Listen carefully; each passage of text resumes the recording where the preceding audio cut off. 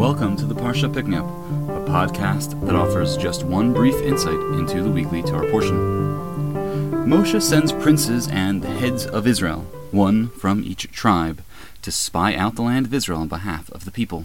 Quote, "These were their names: of the tribe of Reuven, Shammua the son of Zakur; of the tribe of Shimon, Shaphat ben Chori; of the tribe of Yehudah, Kalev the son of Yefuneh," and so on. The spies are not listed in an obvious order. They are not listed according to age. For example, Ephraim precedes Binyamin, Zvulun, and Menashe. They are not listed according to the layout of the camp. If that were the case, the order would have gone Yehudah, Yisachar, Zvulun, and so on.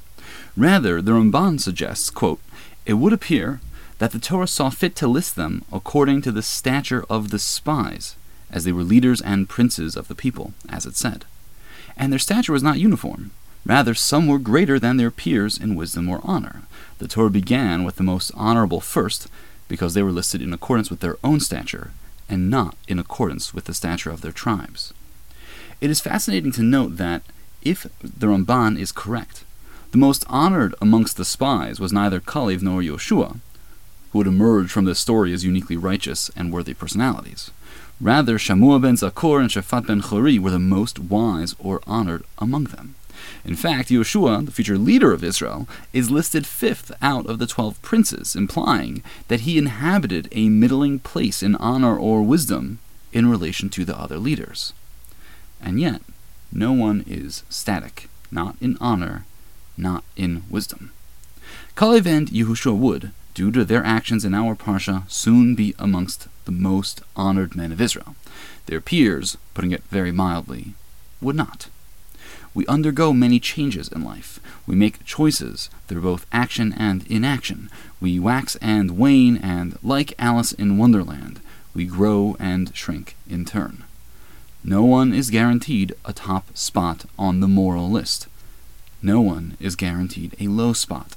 If we do nothing, if we do not work on ourselves, if we do not plan for moral, spiritual, or intellectual greatness, then we are unlikely to achieve them. Others who do so may pass us by, while we diminish in stature relative to both them and to our prior selves. But we might also play the role of a Kalev or a Yehoshua.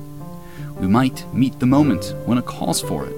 We might plan out the little things, the habits, the meetings, times to study, acts of kindness, things that will build us up. We might one day look back at ourselves, the person listening to this podcast right now, and see just how far we have come, how high we have flown, just how great we have become. Thank you so much for joining me for another week of the Parsha Pick-Me-Up. I hope we have brightened your week just a little with one brief insight into the weekly Torah portion. Please reach out to me at rabbi@uosh.org to share your comments or to become a sponsor. You can also sponsor by visiting our website, uosh.org. Please come, dive, and learn, and spend some time with us, and please share this episode with anyone who might enjoy it.